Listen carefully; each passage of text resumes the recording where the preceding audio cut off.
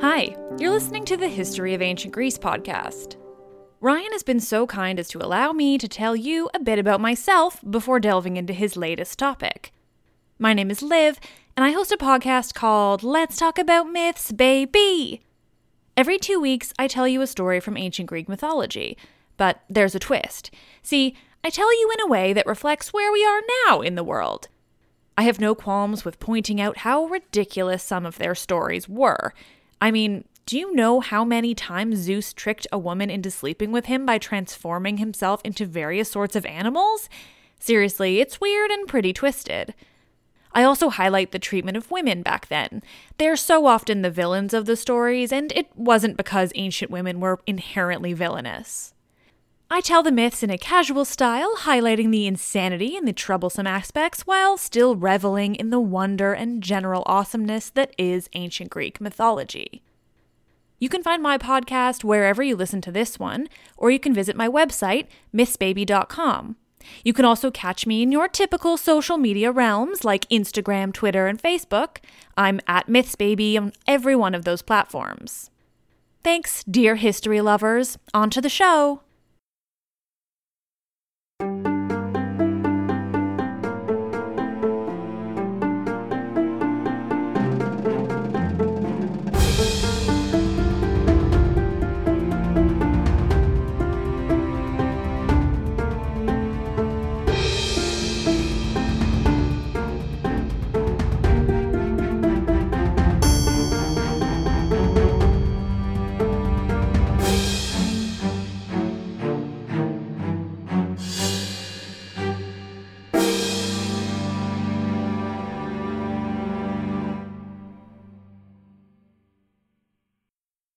Hello, and welcome back to the History of Ancient Greece.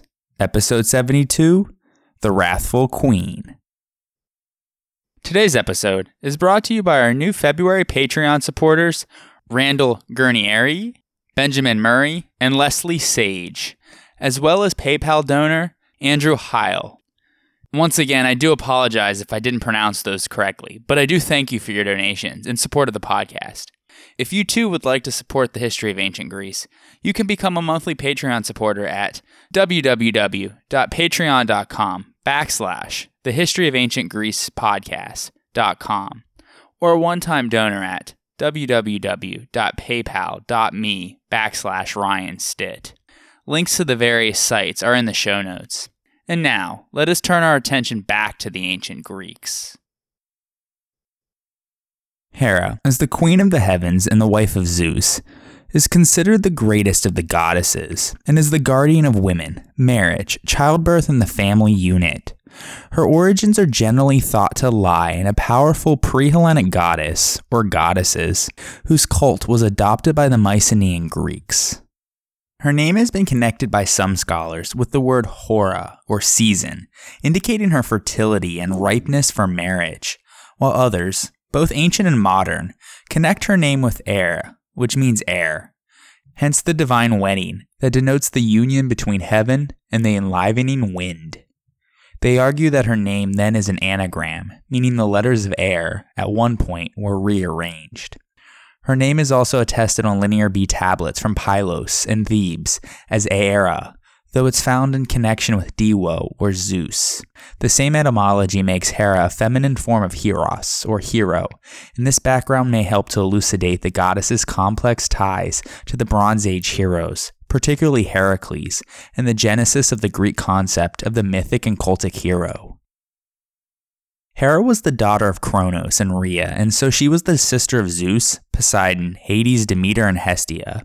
She was either born at Argos or Samos. Both cities made competing claims, as we shall see. She was one of the children that Kronos had swallowed, and the first to come to light when he regurgitated them. She did not participate in the Titanomachy, though, as she was raised and guarded by Oceanus and Tethys, after Zeus banished the Titans and divided the dominion over the world with his brothers. He was on the market for a wife. The chronology is fuzzy, so we aren't exactly sure how long Zeus was the king of the Olympians before he decided that he needed to marry, but Zeus had taken a liking to his sister Hera. She resisted him at first, but Zeus preyed on her empathy for animals and other beings. He caused torrential rain, created a thunderstorm, took the form of a cuckoo, which is a medium-sized, long-tailed bird, and pretended to be in distress. Shaking, he sat on the goddess's lap. She took pity on the bird and covered it under her robe. Then, Zeus took his real form and attempted to unite with her sexually. Hera resisted because she was afraid of what her parents might think of her losing her virginity, but succumbed when Zeus promised to take her as his lawful wife if she would sleep with him. And ever since their union, the cuckoo has been the cult symbol of the goddess. Afterwards, the wedding of Zeus and Hera took place in the Garden of the Hesperides, at the ends of the earth, a fertile garden where all things grow lush and effortlessly. Gaia gave to Hera golden apples as a wedding present, which she in turn planted in this garden. This resulted in the famous tree of the golden apples, where Heracles would one day gather fruit as part of his labors. The tree in the garden symbolized one of Hera's main functions, shared later with her daughter Eileithyia, as the overseer of childbirth. All of nature burst into bloom for their wedding, and many gifts were exchanged. Zeus had invited all of creation to his wedding, and all attended, except for one, a nymph named Chelone. When he asked her why, her excuse was that she preferred her own home, so Zeus transformed her into a tortoise so that she could carry her house with her wherever she went. The story can be found in one of Aesop's fables, and from it derives the proverbial sentiment that there's no place like home. Anyways, with her marriage to Zeus, Hera officially took the title of the Queen of Olympus. In art, Hera is commonly seen with the animals that she considers sacred. In addition to the aforementioned cuckoo, in the Hellenistic period, Hera became associated with another type of bird, the peacock, which were not at all known to the Greeks before the Persian conquests of Alexander. Aristotle even referred to them as the Persian bird. She also had an association with cows, corresponding with Zeus's association with the bull, and her best-known Homeric epithet is bupus, or cow-eyed. In this respect, Hera bears some resemblance to the Egyptian deity Hathor, a maternal goddess associated with cattle. In art, she is portrayed as majestic and solemn, often enthroned, and crowned with the polos, a high cylindrical crown worn by several of the great goddesses. Her Roman counterpart is Juno. Hera is a member of a ruling dynasty, and within the political institutions on Mount Olympus, she exercises considerable authority. In the Iliad, her appearance in the assembly of the gods produces instant and respectful attention, and her policy decisions are readily accepted by the other divinities. Like the other gods and goddesses, the Queen of the Olympians receives her own praise in the Homeric hymn to Hera. Quote, "Of golden-throned Hera I sing, born of Rhea, queen of the gods, unexcelled in beauty, sister and glorious wife of loud-thundering Zeus. All the gods on lofty Olympus reverence her and honor her together with Zeus, who delights in thunder." End quote.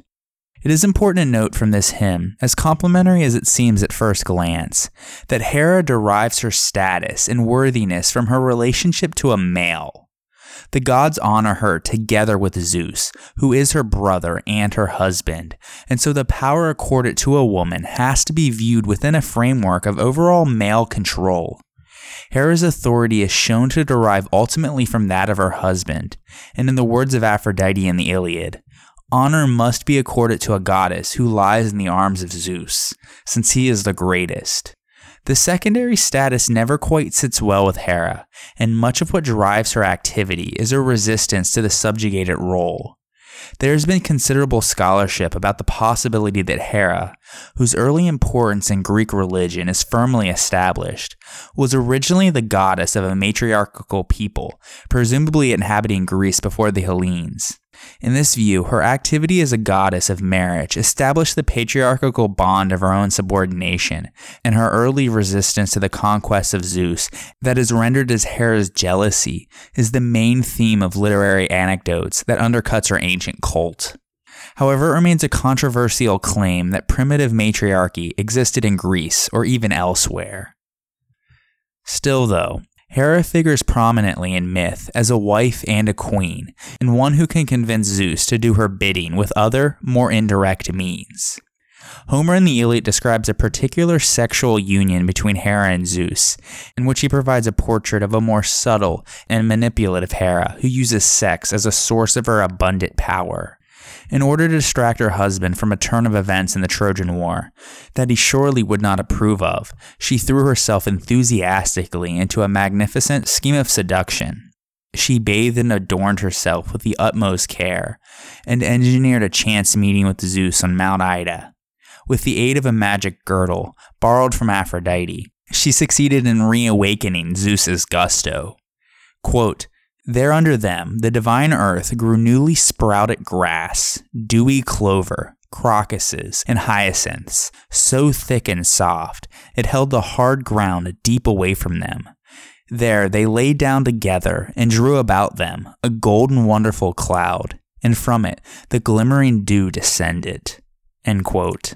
This description may preserve a memory of an earlier concept of Hera as an earth goddess whose sacred marriage to the sky deity causes vegetation to spring forth. But in Homer's poem, Hera is much more than a personification of the earth. She is a strong and vigorous personality, and it is to marriage on the human rather than on the cosmic level that she principally relates. However, the model of marital relations presented in Homer's poem definitely does not present a positive image of a woman's role in this sort of dichotomy. For example, when Zeus discovered that his encounter with his wife was part of an elaborate plot, he threatened her with a whipping and reminded her of the violent punishments which he has inflicted on her in the past. And so, for all of Hera's forcefulness, the pattern of male domination is clearly reaffirmed in these glimpses into the domestic life of the Olympians. On the other hand, even though Hera was the ultimate wife and queen, she was seen as a negligible mother.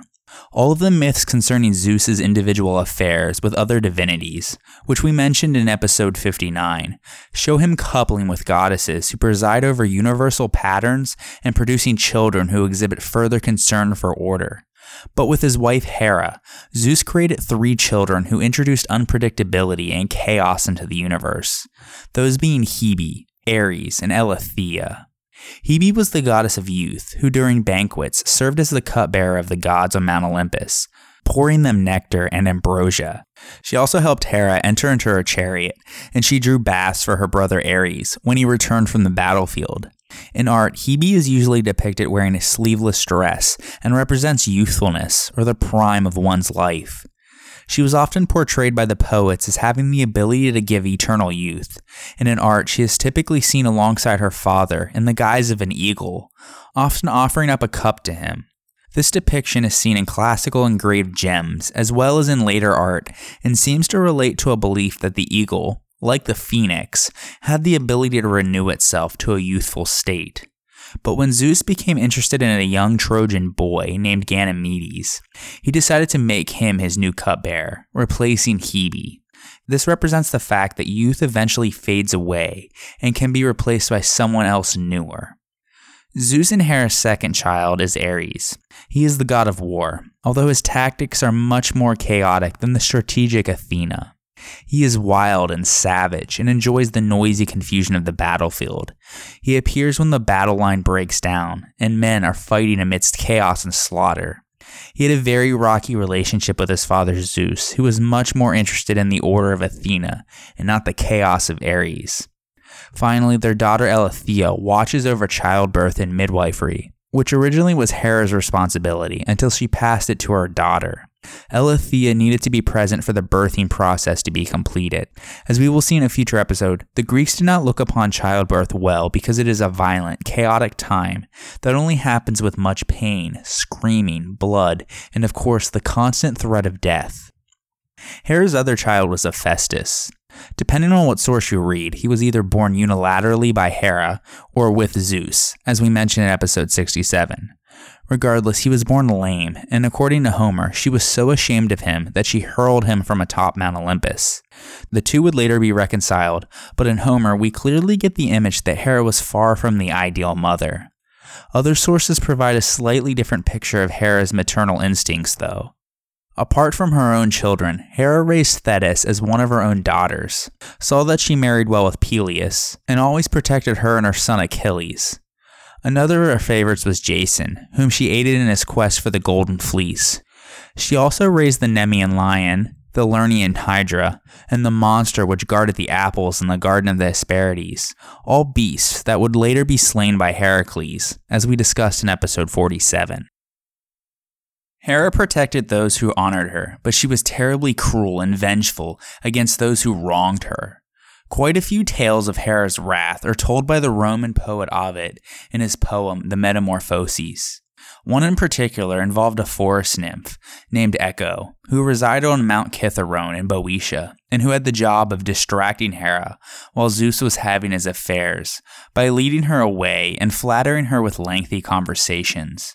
When Hera at last discovered the deception and her role in it, she cursed the once talkative Echo to only be able to repeat the words of others, hence our modern word echo. When Echo met Narcissus, a hunter from Thespia in Boeotia, and the son of the river god Cephissus, and another forest nymph, Lairope, she immediately fell in love with him on account of his beauty, but she was unable to tell him how she felt, and was forced to watch him as he fell in love with himself. This occurred because he was a proud man who only cared about himself. Nemesis, the god of retribution, noticed this behavior and attracted Narcissus to a pool, where he saw his own reflection in the water and he fell in love with it, not realizing that it was merely an image of himself. Unable to leave behind the beauty of his own reflection, Narcissus lost his will to leave that spot, and ultimately his will to live. When Narcissus died, wasting away before his own reflection, Echo was consumed by a love that could not be, as she mourned over his body. Echo too lost her will to live, and eventually she began to waste away. Her beauty faded, her skin shriveled, and her bones turned to stone. Today, all that remains of Echo is the sound of her voice, and Narcissus is the origin of the term narcissism, a fixation with oneself and one's physical appearance or public perception. Hera was the most grandiose goddess of the Olympians, and the rest of the gods respected her, as did her husband, despite his unending adulteries. Even Zeus, who as the king of the gods was known to fear nothing, feared her tantrums, because when the goddess became angry, all of Mount Olympus shook, and the globe stirred the same way as when Zeus got angry. Still though, Hera was jealous and watched closely his every step, but ultimately yielded before her almighty husband, as Zeus never wavered in the authority over his wife, no matter how many vows he broke, although she never forgave his love affairs. Zeus, though, continued to have many relationships with females after he formally married Hera, and so most of the myths about her stem from her jealousy over these affairs. Because it is to Hera that matrons turn for success in bed, for stature in their home, and for the wisdom to run it well. And so she particularly despises his infidelities because they threaten the stability of the family that she wants to protect. As does Zeus, but that does not prevent him from also wanting to spread his seed far and wide. And so he often snuck down to earth in disguise to bear children with the mortals.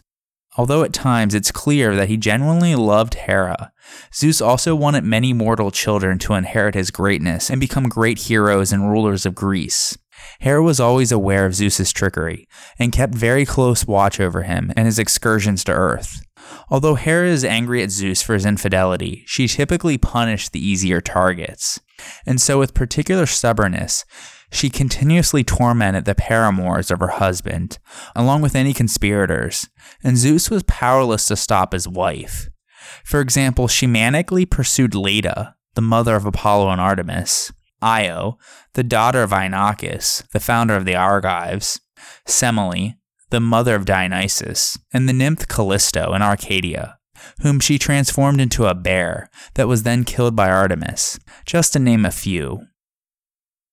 Hera's wrath wasn't just intended for the female lovers of Zeus either. There were some unfortunate male mortals who experienced her ire too.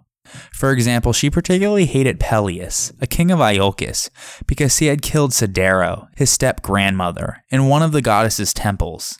In revenge, she later convinced Medea to kill him after she had arrived with Jason when he had returned home from retrieving the Golden Fleece along with the Argonauts.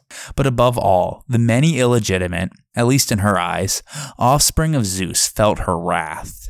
For example, Dionysus was torn to shreds at Hera's command, only to later be put back together, and she dispatched the monstrous Pytho to dispose of Apollo, though this too was unsuccessful. The one who underwent the greatest sufferings at the hands of Hera, though, was Heracles, who paid throughout his life for the love that his father had showed to him. In fact, the name of Heracles means the glory of Hera, and was an ironic name given to him by some of the gods purely to anger the queen of the Olympians. It had been a rule that no mortal son of Zeus would receive divine honors unless they had nursed with Hera's milk, which was a way that she was able to keep her revered status despite her husband's failings.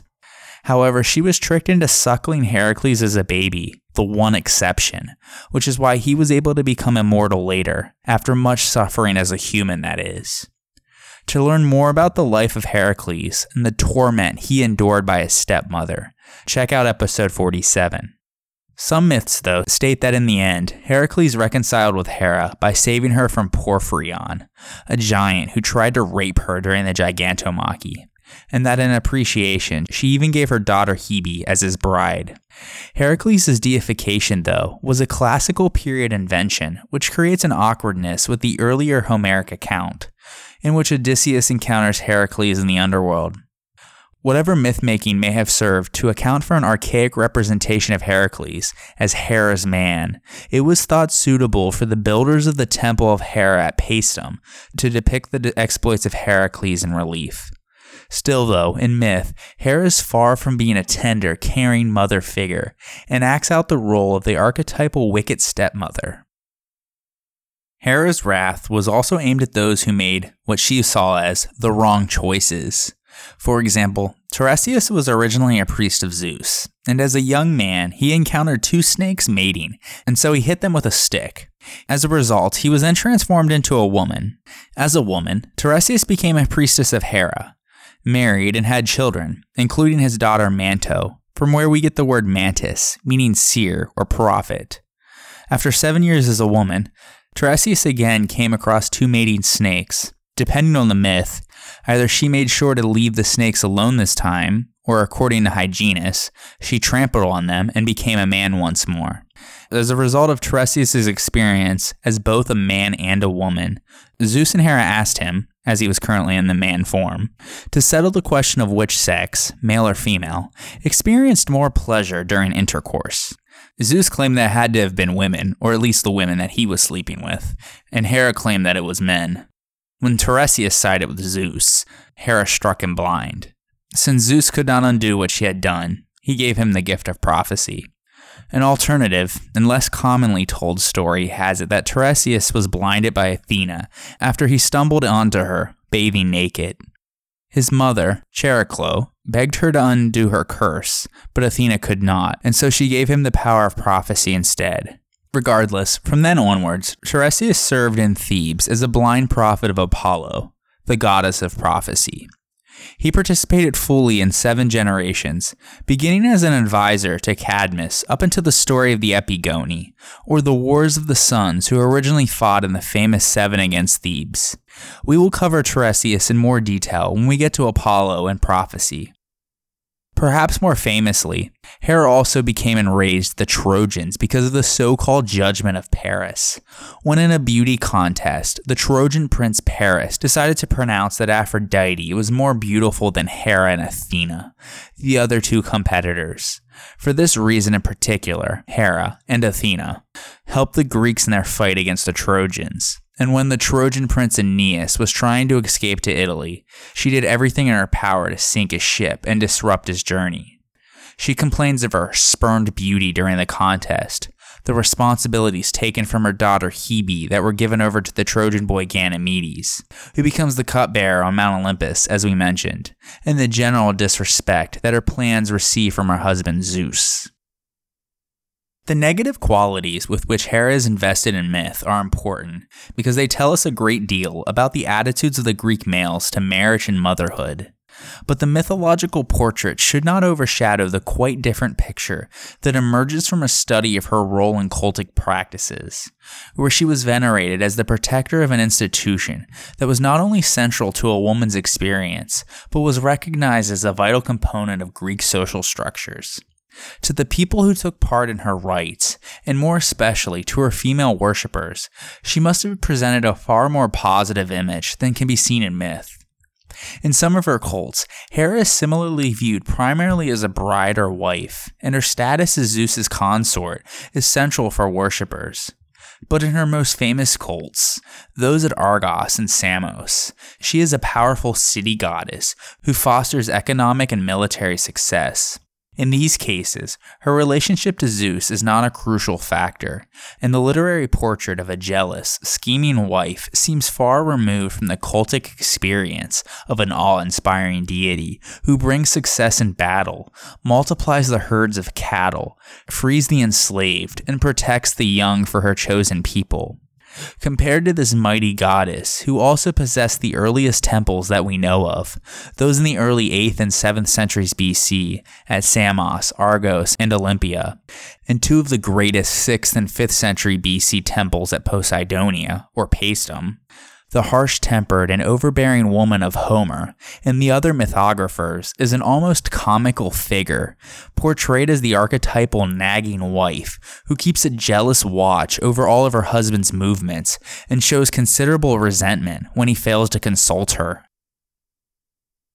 And now, let us take a short break for a word from one of our sponsors. The History of Ancient Greece is sponsored by the CLNS Media Network, and today's episode is brought to you by Masterclass.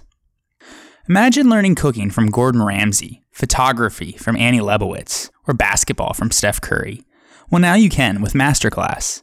Masterclass produces online classes taught by the best in the world. Each class is shot with cinematic production quality and offers on-demand lessons loaded with exclusive content you'll find only on Masterclass. Choose from classes taught by over 30 masters, including cooking techniques from Chef Thomas Keller, screenwriting from Aaron Sorkin, filmmaking from Martin Scorsese, and much more. Whether you're pursuing your passion, developing your career, or just looking to learn something new, Masterclass gives you access to the best of their craft so that you can master yours. Interested in more than one class? Check out the All Access Pass. With the new All Access Pass, you can unlock every class from over 30 masters, all for the price of 2. The History of Ancient Greece listeners can get the All Access Pass at masterclass.com/HOAG. Learn more from the best in the world at masterclass.com/HOAG. That's masterclass.com/HOAG. And now, let us turn our attention back to the ancient Greeks. Major cult centers of Hera were not evenly spread throughout the Greek world, but instead were characteristic of certain regions and peoples. The Dorians of the Peloponnese and those Peloponnesians who colonized southern Italy honored her the most, though she did enjoy some privilege in certain Ionian cities in the eastern Aegean. The center of her cult, though, was in the Argolid, mainly in Argos with the renowned Heraion, founded on the northern slope of Mount Euboea, at a short distance from Argos. Other temples dedicated to Hera stood in Tiryns, Corinth, Pericora, Epidaurus, Hermione, Sicyon, in the Arcadian cities of Mantinea, Megalopolis, and Stymphalis, in Olympia, and in Sparta, as well as on the islands of Paros, Delos, Kos, Astyapalaia, and Crete. Of particular significance was the sanctuary of the goddess in the Ionian island of Samos.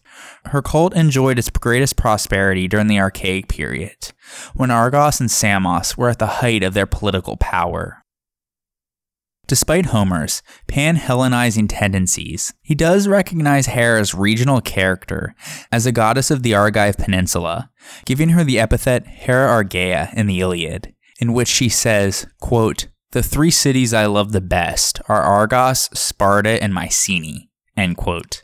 In historical times, she became the city goddess of Argos itself, and her Argive sanctuary, which stood between the former Mycenaean powers of Argos and Mycenae, was the most venerable and famed center of her worship.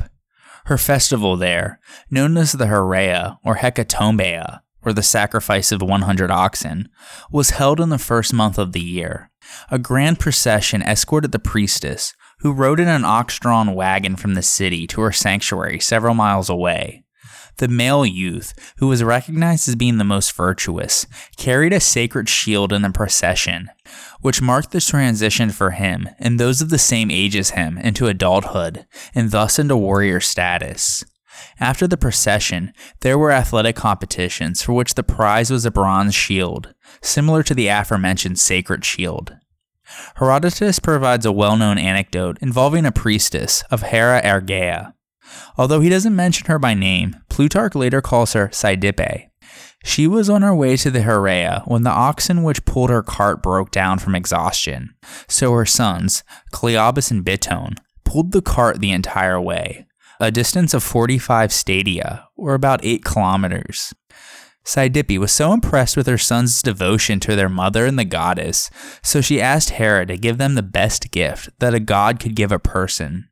As a result, Hera had the 2 brothers drop dead instantaneously, because the best thing she could give them was for them to die at the moment of their highest devotion and acclamation. This famous story of Herodotus comes couched as advice from Solon, as evidence while trying to convince the Lydian king Croesus, who the most blessed people in history are, that it is impossible to judge a person's happiness until they have died a fruitful death after a joyous life. The most often used quotation from this story is, roughly translated, "Call no man blessed until he is dead." Hera's cult at Argos shows a preoccupation with 2 aspects of the Argolids' prosperity: the herds of cattle, on which its wealth was based, and its military might. Terracotta figurines from the Heraeon indicate that Hera was also viewed as a chorotrophic deity, or one who nourished and protected the young. Often she is shown holding a child in her lap. Sometimes she holds not a child but a horse, an emblem of aristocratic privilege. Hera's cult seems to have been closely bound up with the efforts of the early archaic Argives to define their relationship with their heroic past. In fact, the Argive Heraeon was constructed of the remains of a Mycenaean settlement, but there is no clear evidence of continuity of cultic worship from the Bronze Age to the 9th century BC, when activity at the Heraeon becomes archaeologically visible. Around 700 BC, though, a terrace was built using huge Cyclopean blocks in imitation of the Bronze Age architectural style. And shortly thereafter, a temple of stone and wood with a colonnade was added. This archaic structure was not superseded by a newer temple until after it had burned down in 423-422 BC. Excavations have found a cache of inscribed bronze tablets, recording, among other things, the sums borrowed from the state treasury of Hera to pay for the construction of this temple. It possessed sculptures depicting not necessarily myths of Hera herself, but subjects of interest to the Argives, such as the birth of Zeus, the Gigantomachy, the Trojan War, and the saga of Orestes. One of the most famous pieces is the so-called head of Hera, though its identification has been doubted recently. It's also unsure whether it comes from a cult statue of the goddess or a sculpture that decorated the western pediment of her temple in Argos. It was a product of the Peloponnesian workshop, which has been associated with both the school of Polycletus and Polycletus the Younger, and the head of Hera is now housed in the National Archaeological Museum at Athens. In Pausanias' time, one could enter the temple of Hera at Argos after walking through a series of statues of the former priestesses, called kleidukoi, or keyholders, whose tenures provided a chronological framework for the city's history. The list of priestesses was already ancient in the 5th century BC, when Hellenicus used it as the basis for an account of the Greeks from the Trojan War to his own day. The cult image of the classical period was a famous one by Polycletus, fashioned of gold and ivory over a wooden core. The seated goddess held a scepter and a pomegranate, symbols of power and fertility. A more ancient wooden image must have existed, but presumably was destroyed when the archaic temple burned. When Pausanias visited the temple, he saw a venerable image of pear wood taken from nearby Tiryns, another ancient Heraean cult center, which the Argives had installed on a pillar beside Polycletus' statue. The pillar itself may have held special significance, because a fragment of the Argive epic Pharaonis describes Hera's priestess adorning the high column of the Olympian queen Hera Argeia with fillets and tassels. Another item of interest in the temple was the couch of Hera, a symbol of Hera's status as the bride of Zeus. The head of Hera adorned the coins of Argos, and it has been argued that the image on them imitates the head of the goddess's cult statue, in which Hera wears the polos, a high crown usually decorated with floral designs.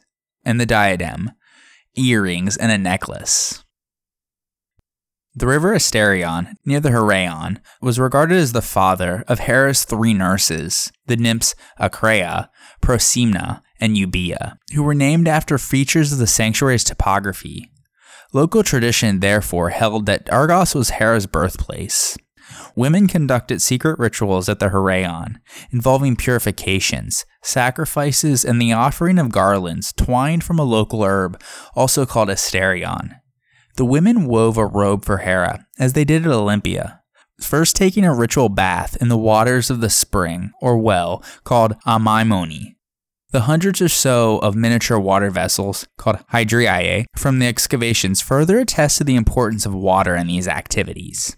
Perhaps the ritual involved a bath for Hera's sacred image, because a legend describing how Hera took an annual bath to restore her virginity was attached to the spring Canathos in nearby Naphtlia. For most women, virginity was an essential prerequisite for marriage, and Hera's yearly rebirth as a potential bride may well have been seen as an event which recreated and reaffirmed her role in the marital relationship. The so-called Water of Freedom of the stream Eleutherion, near the Heraeon, was used for the women's secret rites that were not to be spoken of, called Eraton, and was also drunk by slaves and prisoners about to be emancipated. Hera's daughter Hebe, whose statue stood beside hers in the Heraeon, similarly granted asylum to suppliants and freed prisoners at her ancient sanctuary in Philios. Hera may have been the first deity to whom the Greeks dedicated an enclosed roof temple sanctuary at Samos around 800 BC. It was replaced later by the Heraeon, one of the largest of all Greek temples. Half of one column from the Heraeon at Samos has been reconstructed, scarcely hinting at the former glory of this sanctuary. A succession of temples stood on the marshy site, beginning with the late 8th century BC Hecatombedon, or 100-foot temple. The temple created by the Rhocis sculptors and architects was destroyed between 570 and 560 BC. This was replaced by the temple commissioned by the tyrant Polycrates around 540 to 530 BC. One of the later temples was a truly gigantic Ionic structure with a forest of 155 columns, which Herodotus called the largest temple of his time. There is also no evidence of tiles on this temple, suggesting either that temple was never finished or that the temple was open to the sky. Samian excavations have revealed votive offerings, many of them from the late 8th and early 7th centuries BC. Among the dedications at the Samian Heraeon were over 30 house models in stone and terracotta. The Hera sanctuaries at Argos and Paracora have also produced similar models with geometric decoration, causing speculation that the houses were intended to represent the earliest temples, before the construction of Hecatombeda. Given the fact that Hera's temples are found everywhere amongst the earliest of those attested, this is probably likely, but other explanations are possible. If the models represent chieftains' houses, they could then symbolize Hera's association with political authority and social status. The center of Hera's sanctuary at Samos, and its earliest feature, was the altar, which existed from the 10th century BC onwards. Like the temple, it was rebuilt several times, culminating in a monumental 40-meter structure. All this grandeur, however, came after the sanctuary was well established. Although it was not of Pan-Hellenic stature, like the sanctuary of Hera at Olympia, the fortunes of her sanctuary at Samos rose considerably with those of the maritime state of Samos in the 7th and 6th centuries BC. Asius, a poet of this period, described the wealthy Samians visiting the sanctuary dressed in flowing white tunics with long hair bound in golden bands and adorned with gold jewelry. A stunning variety of imported objects was uncovered in the excavations, which show that Hera at Samos was not merely a local Greek goddess of the Aegean, but she had enjoyed a reputation throughout the eastern Mediterranean and enjoyed a large influx of pilgrims. In fact, there are Egyptian ivories, Babylonian bronze figurines, and a collection of exotic animal trophies, including crocodile and antelope skulls, as well as other votive offerings of objects made from Armenia, Persia, and Assyria. In spite of the cosmopolitan nature of the sanctuary, though, the dedications show that it was also a local center of worship. The excavations turned up many humble, crudely carved vessels and figurines, as well as natural curiosities like coral and rock crystal. There were conflicting stories about the origins of the sanctuary and to what degree it was dependent on her reign at Argos. One tradition said that it was founded by the Argonauts, who brought the cult statue from Argos, while the Samians themselves said that Hera was born here under the Yogis, a willow-like tree preserved in the sanctuary, and that the place was founded by non-Greek Carians. Still, their tradition allowed that the first Greek priestess of the sanctuary was the Argive Admete, a daughter of Eurystheus. Once, Carian pirates had attempted to steal the cult image of Hera, but found their ship immobilized when they placed the statue on board. Terrified, they left the image on the beach with a food offering and made their escape. There, the searching Samians found it, and believing that it had ran away, bound it to the Yogis with the tree's flexible branches. Admete herself purified the image and restored it to its place in the temple. This myth provided the background for the annual festival called the Tanea, or the Binding, during which the goddess's cult statue was carried to the sea, purified, and given a sweet meal of barley cakes. At some point during the rite, it was probably also bound with Yogis branches. Celebrants at the feast wore wreaths made of Yogis and reclined on beds of it. The people in Samos out in the open air consumed sweet wine, like in weddings, praising Hera for being the bride and the mistress of their island. There, then followed a wedding bath and the wedding banquet. This festival has been interpreted as a drama of the deity's disappearance and return, in which the recovery of the goddess is symbolic of the yearly cycle of vegetative abundance. A related possibility is that the drama expresses the Samians' anxiety should Hera, the protector of their city and guarantor of their good fortune, abandon them. The goddess is annually bound to her birthplace, and her proper residence at Samos is reaffirmed. The myth itself asserts that even should outside forces attempt to move the goddess, she would express a preference for her home and actively resist leaving it. There are indeed indications that Hera at Samos was a goddess concerned with fertility. Among the objects dedicated to her were pine cones and pomegranates, real fruits as well as clay and ivory models, symbols of fertile reproduction. The offering of pomegranates, however, appears to cease after about 600 BC. It has been suggested that this is due to a shift in the perception of Hera, through which her role as a bride of Zeus came to be emphasized over her earlier manifestation as a powerful, independent goddess. In any case, although Hera's role at Samos was never limited to assuring fertility, it must have been closely connected with the Samian successful trading ventures. Stylized wooden ship models were common votives, and in the Archaic period, 2 full-size ships were dedicated in the sanctuary. The cult image of Samian Hera has been described by ancient witnesses as being crudely carved and plank-like. It was wooden, small, and light enough to be carried annually to the shore for the Tanea, but it spent the rest of the year ensconced in the temple, dressed in rich garments and wearing a high crown. It also wore a pectoral ornament, resembling an extended collar or series of necklaces, which was characteristic of Eastern Greek and Anatolian deities. The so-called multiple breasts of Artemis at Ephesus are another example. When the Samians built a huge classical temple, they supplied it with a new cultic image that resided in the cella, the normal location. The venerable old image was kept in the pronaos, or front room of the temple. This arrangement was perhaps dictated by the need to keep the old image in its original location. Its base in the pronaos stood on the same spot that it had occupied in the cella of the old temple. As we have seen, keeping the image of the goddess fixed in her proper place was a major cultic concern for the Samians. And now, let us take a short break for a word from another one of our sponsors. The History of Ancient Greece is sponsored by the CLNS Media Network, and today's episode is also brought to you by Simple Contacts. I recently tried an app called Simple Contacts, and it saved me so much time and money on ordering contact lenses, because if you're like me, you probably dread the annual eye appointment to renew your prescription. Well, Simple Contacts brings the doctor to you. Need to renew your prescription? Take a 5-minute vision test from your phone or computer. It's reviewed by a licensed doctor, you receive a renewed 1-year prescription, and reorder your contacts. Already have a prescription that hasn't expired? Just upload a photo or your doctor's information and order your lenses. Simple Contacts offers every brand of lenses that you're familiar with, including options for astigmatism, multifocal lenses, colored contacts, and more, and their prices are unbeatable. Standard shipping is free, and best of all, they're offering a promotion to my listeners. To save $30 off of your contact lenses, just go to simplecontacts.com/grease18 or enter promo code grease18 at checkout. Again, that's simplecontacts.com/grease18 or just enter the promo code grease18 at checkout.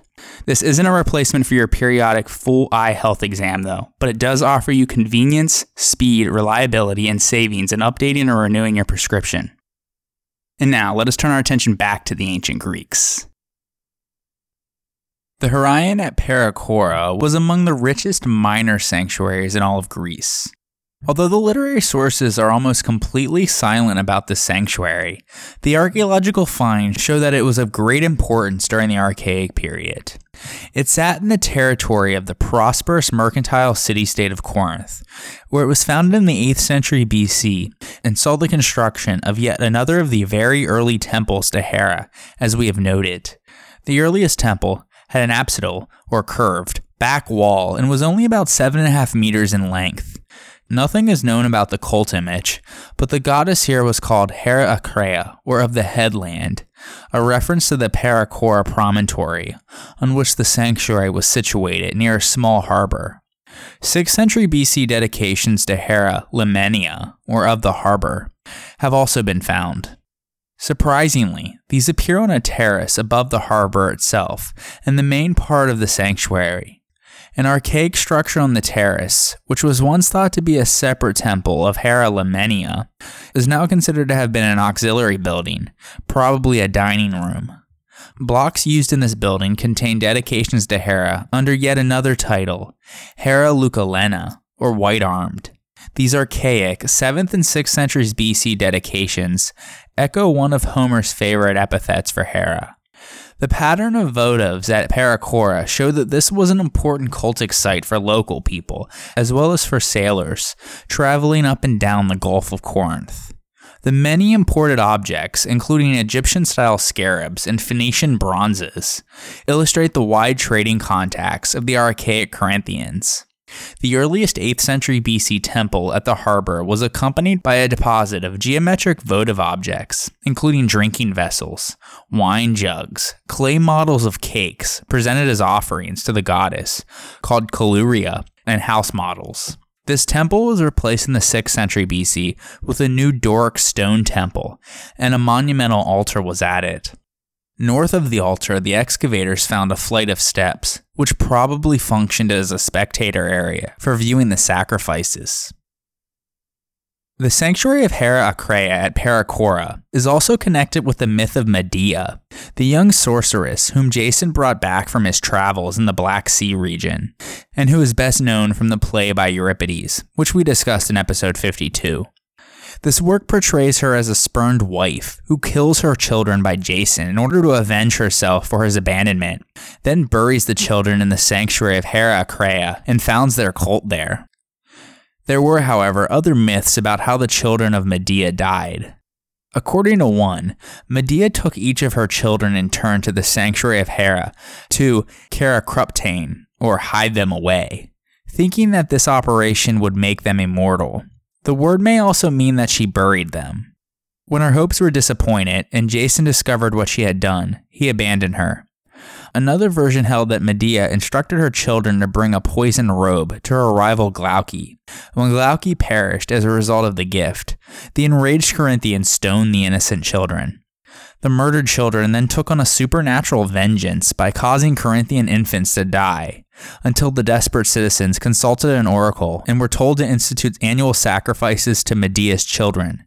They also set up a statue known as Dama, or Terror, which took the form of a frightening woman. In antiquity, infant mortality was often attributed to female demons, such as Mormo or the Lamia, who had a hideous appearance, and so the statue seems to have been designed to ward off such malign influences. Other sources tell us more about the relationship between the children's cult and that of Hera.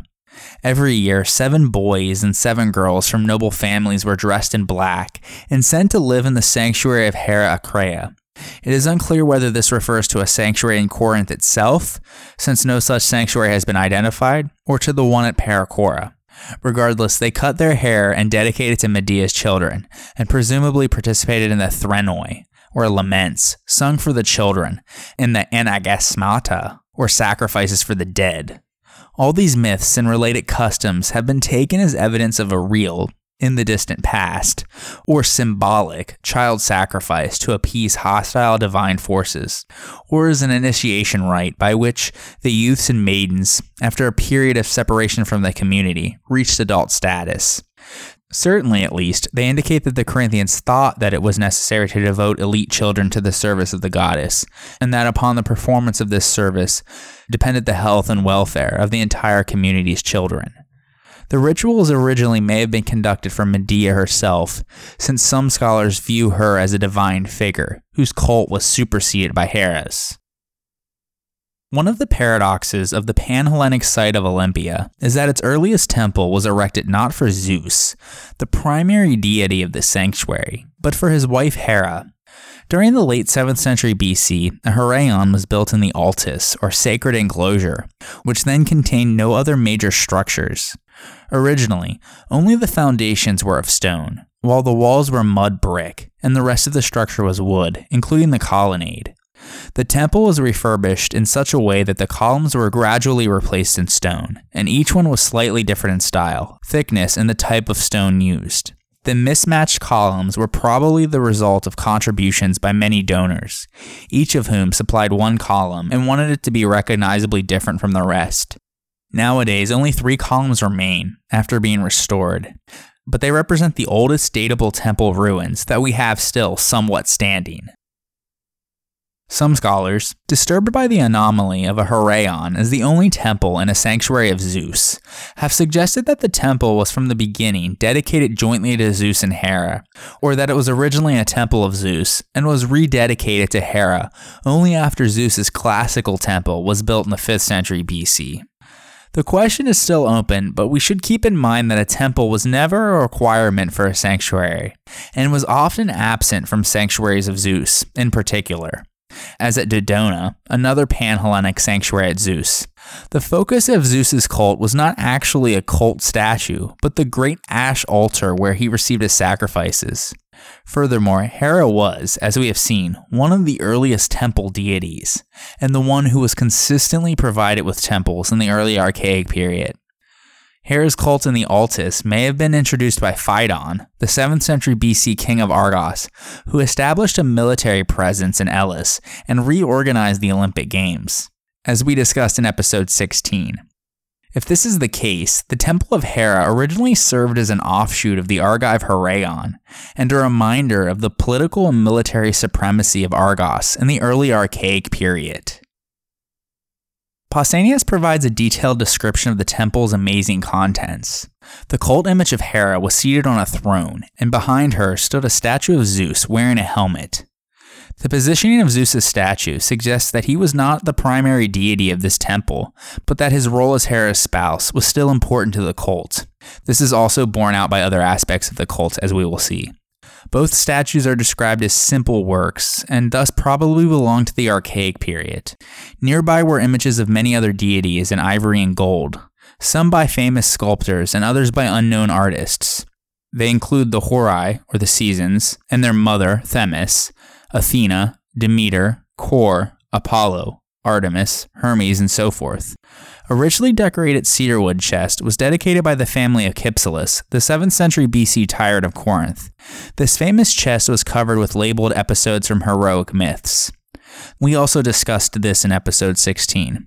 There was also a small bed, recalling the couch of Hera in the Heraion at Argos, a disc on which was inscribed the ritual formula for the Olympic truce forbidding men in arms to enter the sanctuary, and the ivory and gold table used to hold the wreaths for Olympic victors. Hera's cult at Olympia was administered by a college of 16 women chosen from the most venerable and respected matrons of Elis, the polis in charge of the site. Hera's supervision of weddings gave her a special link with young women, and it was in this connection that she was honored in a festival called the Heraia. This was organized by these 16 matrons and was held concurrently with the Olympic Games every 4 years as the female counterpart of the famous Olympic Games held in honor of Zeus. Though needless to say, the women's version was far less prestigious and elaborate. Very little information also has been recorded by ancient authors. However, while women were generally excluded from the Olympic Games, both as competitors and as spectators, the Heraia involved a foot race for girls of 3 different age categories. They wore short tunics, which left their right shoulders and breasts exposed, and ran in the same stadium as the men and the boys, though the course for the races was 1/6 shorter. The winners received a portion of the meat from the cows sacrificed to Hera and a crown made from olive tree branches. The 16 women of Elis also wove a peplos, or robe, for Hera, which was presumably dedicated in the temple and may have adorned the cultic image. They arranged choruses for Physcoa, a Dionysic heroine, and for Hippodamia, the heroine who figures in one of the founding myths at Olympia. It was in order to win the hand of Hippodamia that Pelops raced against her father, the king of Elis, thus inaugurating the chariot races at Olympia. According to tradition, the 16 women trace their origin to Hippodamia, who first formed the college in order to give thanks to Hera for her marriage to Pelops. An alternative story said that the women were brought together as arbiters to settle disputes between the Eleans and the Pisatans, who fought over the control of the sanctuary in the 7th and 6th centuries BC. If the story is accurate, this is one of the rare cases in ancient Greek history in which women's religious authority translated into a limited form of political authority. The city of Poseidonia, or Paestum, in southern Italy was settled by Greeks from the Argolid. Within the walls to the south of the city, the new inhabitants built a Doric temple of Hera in the 6th century BC. The temple is notable for its double cella, whose 2 halves are separated by a central row of columns. Since there was no technical need for this feature, which had been used in early temples in order to support the roof, scholars have speculated that there may have been 2 cult images. Perhaps Zeus was worshipped here with Hera, as he was at Olympia. In fact, terracottas from the sanctuary show the king and the queen of the gods enthroned together. A second temple to Hera was built beside the first in the 5th century BC, and must have contained a newer cultic image. During the 18th century, the temple was erroneously called the Temple of Neptune, the Roman equivalent of Poseidon. Although that distinction lasted for some time, it is no longer the case now. Regardless, it is possible that the temple originally was dedicated to both Hera and Poseidon, as some dedicatory statues found around the large altar are believed to have been for Poseidon. So it's entirely possible that both temples of Hera were shared with other deities, although it isn't conclusive. The cult of Hera at Poseidonia itself was linked to an extra-urban sanctuary at the mouth of the river Sella, just north of the city. The medieval lime kilns on the site show that the sanctuary structures were long ago dismantled and the marble components burned, yet it was here that one of the most significant caches of Greek sculpture was uncovered in the 20th century. Buried in the sand, and thus they escaped destruction, excavators found more than 30 sculpted metopes from what was probably the earliest temple of Hera at the site, dating to the mid-6th century BC.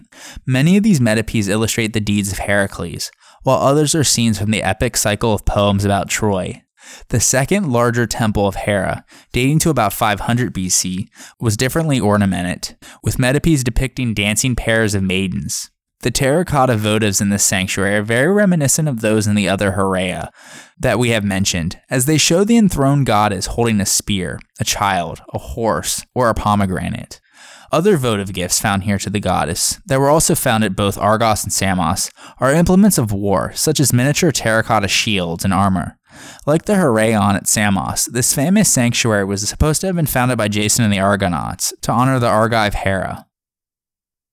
Nearby, the sanctuary of Hera Lacinia was located near Croton, amidst a densely grown fir forest, which served not only as the religious, but also as the political center of the area. It has been described as the most important sanctuary in southern Italy during the classical period because of its role as the seat of the Achaean and Italian leagues, in which it acted as the guardian of common political institutions and the symbol of a united power against the threat imposed by external enemies. Its rich votives, though, begin earlier in the 7th century BC and include a bronze ship model and a diadem decorated with leaves and acorns that may have adorned a wooden cultic image. Like the other Olympian goddesses, Hera often received gifts of clothing, among which was an elaborate purple cloak, embroidered with figures in gold and silver, and presented by Alcestis of Sybaris. The sanctuary also contained numerous chains and tools, which may have been dedications to Hera by prisoners captured during Croton's destruction of Sybaris in 510 BC, after they were ultimately freed. Although Hera was a powerful city goddess who fostered economic and military success, in some of her cults, she was viewed primarily as a goddess of weddings and marriage, and her status as Zeus's consort is central for worshippers. She was often invoked with the cult titles of Zygia, or the Uniter, Gamostolos, or the Preparer of Weddings, Nymphomene, or the woman given in marriage, and Teleia, or the Fulfilled, all in reference to her status as an archetypal bride and consort. In Greek culture, marriage and motherhood were the only acceptable goals for most women, and while Hera is not an enthusiastic mother in myth, we have seen that she functions as a nurturing goddess in some cults. Myths of Hera often illustrate the socially sanctioned status of the legitimate wife. The marriage month of Gamelion, which corresponds to late January or early February, appeared in many city calendars and involved special sacrifices to Hera, and was an auspicious time for weddings. Her role as protectress of marriage is obviously linked to her relationship with Zeus, and in visual representations, the two deities are often shown side by side. In the Parthenon frieze, for example, Hera turns to face her husband and raises her veil in the gesture of a bride. In myth and cult, fragmentary references and archaic practices remain of the Hieros Gamos, or the sacred marriage of Hera and Zeus. Her union with Zeus was celebrated in the villages of Attica during the minor festival of Hieros Gamos, while Zeus Teleos and Hera Telia are invoked by Athenian poets in contexts that have to do with marriage. There was also a major cultic site of Hera in the Boeotian city of Plataea. Her temple there contained two statues of the goddess. One was a seated statue sculpted by Callimachus, called Hera Nymphomena, or led as a bride, referring to the marriage procession, and the other was a standing Hera Telia. The goddess's festival, the Daedala, was celebrated every 4 or 6 years. According to Pausanias' account, this involved the felling of an oak tree that was selected when the Plataeans set out food for the crows in a sacred grove. The first tree that the birds settled in was cut and fashioned into a crude statue called Daedala. At much longer intervals of 60 years, the festival, which was called the Great Daedala, took place. Unlike the annual observance, this involved the participation of cities from all over Boeotia, each of whom contributed a cow and a bull for sacrifice. One of the wooden figures produced at the quadrennial festival was dressed as a bride and ceremoniously conducted in a cart from the river Asopus up to the peak of Mount Kithaeron. There, along with the other wooden figures and the sacrificial animals, it was burnt in a huge bonfire on the altar. The myth that explained the origin of this custom told how Zeus had quarreled with Hera, who hid herself away in the area of Mount Kithaeron. She had finally grown so fed up with his infidelity that she decided to divorce him. So she left him and wouldn't return no matter how much Zeus begged her. And so Zeus returned to Kithaeron, an elderly local king renowned for his wisdom and for whom the mountain was named. On his advice on how to find and reconcile with his wife, Zeus dressed up a wooden statue as a bride and then spread the word that he was about to move on from Hera and get remarried. As soon as Hera got wind of it, she and the outraged matrons of Plataea disrupted the wedding procession, rushed at the bride, and tore up her veil, only to discover that the bride was a wooden image. And seeing the wooden statue, she sheathed over in laughter, understanding her husband's trick. Amused, Hera nevertheless insisted on the burning of the false rival, and the two then reconciled. In the historical period, the festival of the Daedala was understood to commemorate the reconciliation of Zeus and Hera, and was therefore a celebration of divine and human marriage. Both of the images in Hera's temple refer to aspects of Hera's concern with legitimate, socially sanctioned unions, and the myth likewise stresses how Hera and the women of Plataea jealously protected their prerogatives as wives in a culture that considered extramarital sex for men normal, yet took seriously the rule that a man must have only one wife. Otherwise, issues of social status and inheritance could become muddied. On the other hand, the festival seems to incorporate elements that predate the myth of Hera's feminine jealousy and point to the worship of an independently powerful goddess. Zeus has no place in the ritual itself, which seems to be akin to other sacred processions attested in Boeotia and elsewhere, such as the Daphnephoria, or the carrying of the laurel. Sacrifices on mountain peaks were characteristic of Minoan religion, and a shrine known as the Didalion is attested from Mycenae and Knossos. Hera's cult, with its marital preoccupations, may have been superimposed upon rituals that were once carried out for a pre-Hellenic tree or mountain goddess, who disappeared and returned on a seasonal basis. At the same time, the myth of Hera's quarrel with Zeus should not be dismissed as a comical tale concocted to explain the ritual. At Stymphalos in Arcadia, there was a similar myth of Hera's quarrel with and separation from Zeus, and there too the goddess's cult titles referred to marital status. Hera, it was said, grew up in Stymphalos, where she was raised by Temenos, who had built a temple for her, instituting her cult.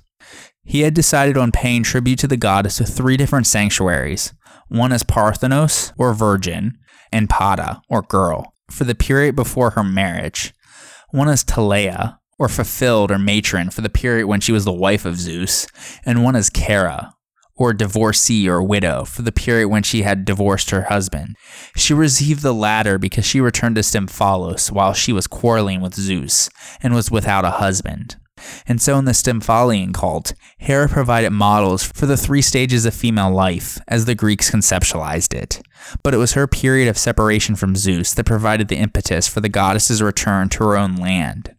Hera's identity as a local goddess could best be manifested when she was apart from Zeus, not installed as his bride on Mount Olympus. On the next episode, since we've already discussed the physical location of the Athenian Agora and the economic activity that took place there in previous episodes, and have now introduced the goddess of marriage and all things of the home herself, let's now shift our attention to something a little less public and a bit more private. So join me next time on the History of Ancient Greece, episode 73, The Oikos and Private Life.